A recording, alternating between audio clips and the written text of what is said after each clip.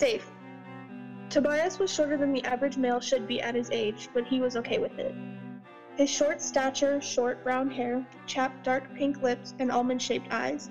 One a shimmering emerald green, the other a shining royal blue. He was often hit on by other people while walking around the kingdom. His fiancée was much taller than he was, as Tobias only stood at 5'2" while Kieran stood at 6'3". The taller male made the shorter feel a lot better about his height, constantly telling him that he loved him regardless of how much shorter he was. Tobias loved Kieran for his personality and caring nature. His appearance was just an added bonus, the long black hair, piercing cerulean eyes, and soft pink lips. Tobias could sit and stare at his lover for hours and not get bored. That was just what he was doing. The two males were on a date at their favorite restaurant, Tobias just staring at his lover talking excitedly about his day. People often thought that because Tobias was shorter than Kieran that he was the energetic and animated one, while Kieran was the stoic and unbothered of the two. Tobias, were you even listening to me? Tobias looked at his lover and shook his head. Sorry, got distracted looking at you. You're just so perfect. I can't help it. The blush that rose on Kieran's cheek was always worth the teasing. Tobias, how are you so unbothered with everything? It's totally unfair. The truth behind Tobias was that he loved making his lover flustered. The fact was that he loved being able to make the taller male so soft and embarrassed. It was the highlight of his day. Because I love you. The blush that spread to Kieran's neck was 100% worth it, and Tobias let a small smile grace his lips. He really did love his fiancée, the way that he pouted when Tobias was late coming home and when he clung to him when he finally arrived.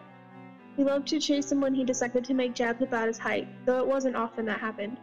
He loved it when his lover was tired and just curled up in his lap and nuzzled into his neck, searching for the comforting scent of the one he loves. Love you too, you big asshole.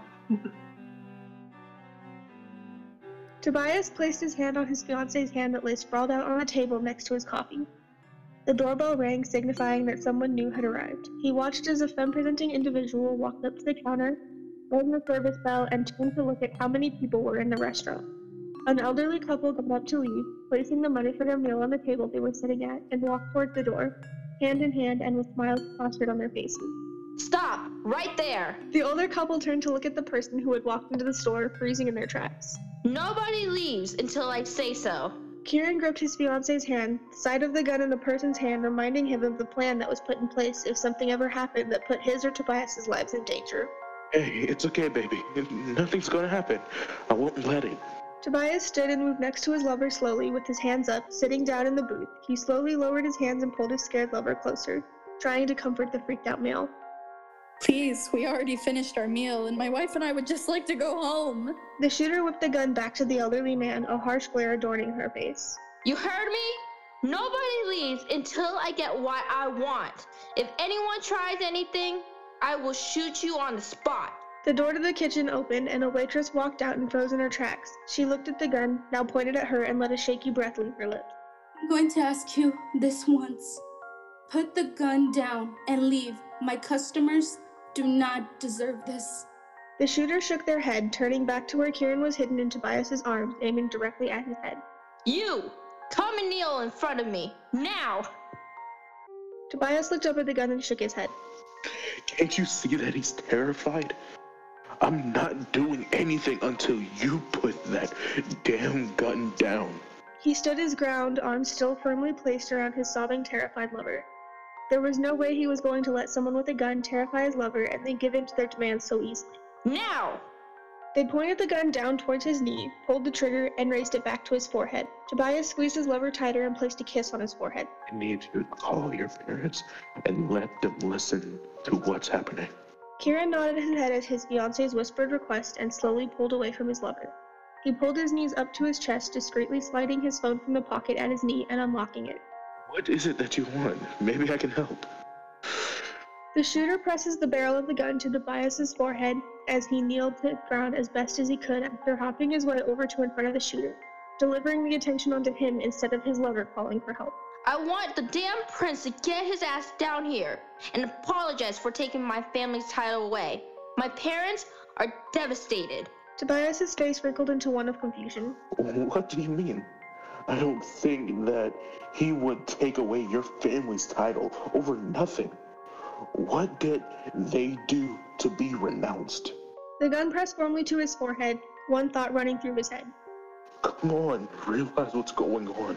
Apparently my brother attacked someone and the royal family didn't like it. Said that we were disgrace to the noble houses and didn't deserve a spot in this council. Something clicked in Tobias's head. He knew exactly what they were talking about. You mean the fact that your brother attacked someone at the academy and made it seem that because they were there on a scholarship, they didn't deserve to be in the place in their class? The same kid that I stood up for, the same kid I'm engaged to, the same kid who you are terrifying right now. Put the gun down, and can we talk about this? About what's happening? The shooter stopped and looked behind him at Kieran, who was freaking out on the table bench. Legs clenched to his chest, face buried in his knees, arms around his legs, and his phone face down on the table. On the floor with your fiance, kid. Now! Kieran slowly unfolded his arms and knees, crawling down next to his lover on the floor. This is your fault. I don't know how you did it, but you got my family's title taken away. It's your fault that we are now just the same as commoners. Kieran tensed up at the feeling of the gun pressed up against his forehead, his shaking intensifying. Get that off of him. You're scaring him. You will regret it. The gun switched to him and Kieran tensed up, scared for his lover. Please, please just let us go. I'm so sorry, but I didn't do anything. Neither of us did. And neither did the rest of the people here. At least let them go and you can keep us here. When they nodded, everyone else ran from the store, Kieran noticing the wobble his lover gave off and the blood that he had been pooling on the ground from his knee. Let me tie off his knee, and then we can talk. That is the only way I will allow you to speak and explain why you're so upset. Otherwise, I'm not listening. They nodded, and Kieran ripped the bottom of his shirt, tying it around Tobias's knee, trying to stop the bleeding. Okay, so talk. How did you manage to get us stripped even though you're just a poor scholarship kid with no money, huh? The door opened and the shooter whipped the gun to stop whoever entered. Your Highness, are you okay? The shooter looked confused until Kieran waved his hand. The soldiers looked relieved to see no injuries on him. I'm fine, Alexei. That's relieving to hear, young prince. The shooter looked shocked. Kieran stood up, placing a firm hand on the gun, and slowly started to pull the gun out of their hands. If you let the gun go now, you will only be charged with injuring the fiancé of the prince. If you don't and shoot me, I assure you that the royal guard will take action. And it won't be pretty. She looked at Kieran with a look full of hatred. Why should I listen to a poor scholarship kid? You're nobody. Let go! They pulled back on the gun and shoved Kieran to the ground, pointing the gun at his forehead. Prince Kieran! The gun came closer and closer to Kieran's chest, the guards slowly moving forward. Ugh. Why can't you all just go away? The prince isn't even here. And if he was, nobody would know because no one knows what the damn guy looks like.